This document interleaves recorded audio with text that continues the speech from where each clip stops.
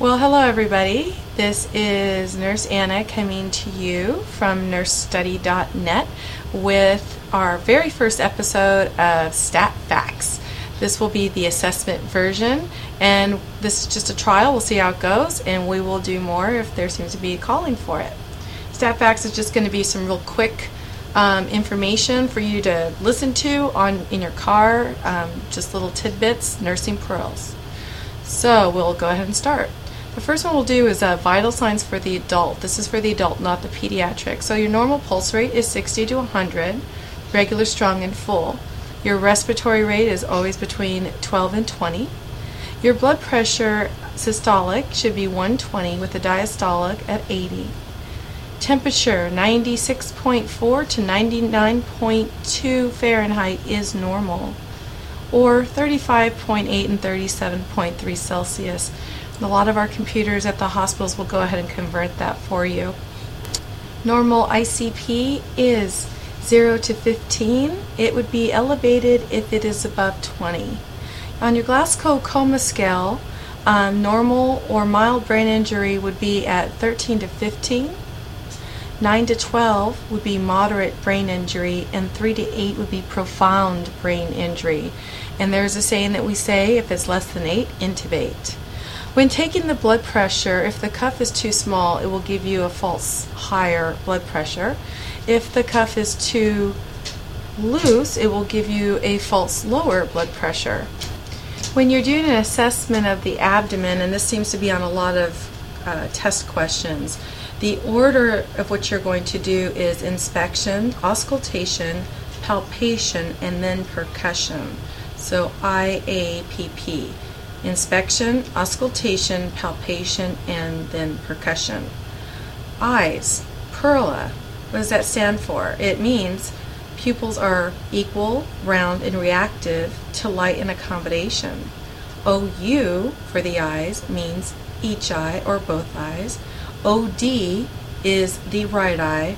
OS is the left eye. When you're giving ophthalmic ointments, the nurse should always waste the first drop of the ointment and then apply the ointment from the inner canthus to the outer canthus of the eye. We'll move on to the ears. A Weber's test is done with a tuning fork and assesses bone conduction. A Rhine test assesses air conduction to bone conduction ratio. Moving on to the cranial nerves. There are 12. Cranial nerve 1 is olfactory. So with the patient's eyes closed, present various odors, including one nostril at a time. Document the ability to identify various odors. Cranial nerve 2 is the optic nerve, and this will test visual acuity and visual fields. 20/20 is normal visual acuity. Cranial nerve 3 is ocular motor. Cranial nerve 4 is trochlear, and we're going to move on to cranial 6, which is abducens. We'll do cranial 5 in a second. Cranial nerve 3, cranial nerve 4, and cranial 6, abducens nerves, they assess the extraocular motion. Cranial nerve 5 is a trigeminal, and this is a motor and sensory nerve. The motor part of it will assess the patient's ability to chew and the strength of the bite. The sensory side of it will assess the ability to distinguish light, touch, and pain. Cranial nerve 7, the facial nerve. This is also a motor and sensory nerve. The motor part will assess, we assess the symmetry of the facial muscles, meaning is their face symmetric when they smile, frown, grimace, when they clench their teeth, and any other facial movements. The sensory side of cranial nerve 7 will identify various distinct flavors placed on the anterior 2/3 of the tongue. Cranial nerve 8 is the acoustic nerve. You have your cochlear branch, which will assess hearing acuity, and the vestibular branch, which the Romberg's test will evaluate the equilibrium. Cranial nerve 9 is the glossopharyngeal nerve, and that you can do by testing the gag reflex. Cranial nerve 10 is the vagus nerve. So while they're speaking, you can attempt to assess their uvula and palate. Good luck with that one. Cranial nerve 11 is the spinal accessory nerve. Ask the patient to shrug their shoulders against resistance with your hands. And finally, cranial nerve 12 is the hypoglossal nerve. Have the patient stick out their tongue and return it to the mouth while assessing for any deviation, asymmetry, tremors, or fasciculations. Now, there's lots of ways to remember the cranial nerves. There are various female organs that are mentioned. I'm going to go for the clean version here.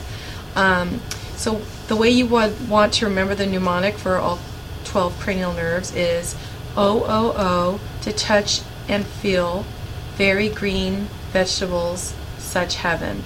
I'm a big fan of juicing, so that one really worked well for me.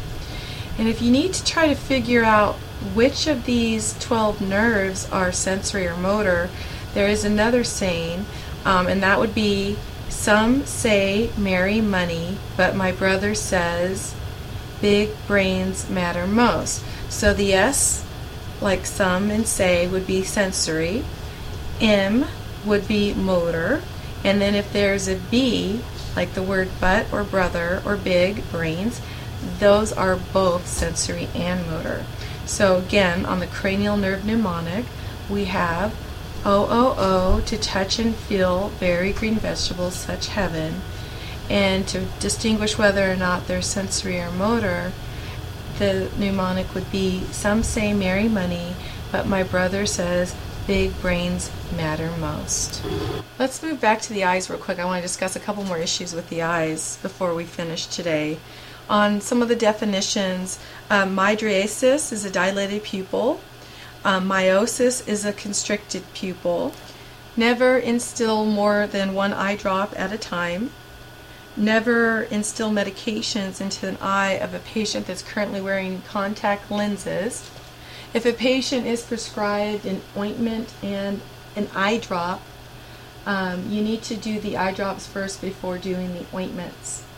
So this was our quick stat facts for nurses, nursing students, and I hope it helped. If you could please leave a comment, a rating, and maybe let us know what you would like to learn about, and we'll go ahead and make a quick podcast for that too.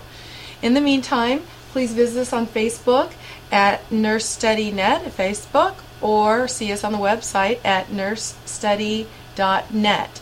Thanks again for joining us, and I hope you have a really good day.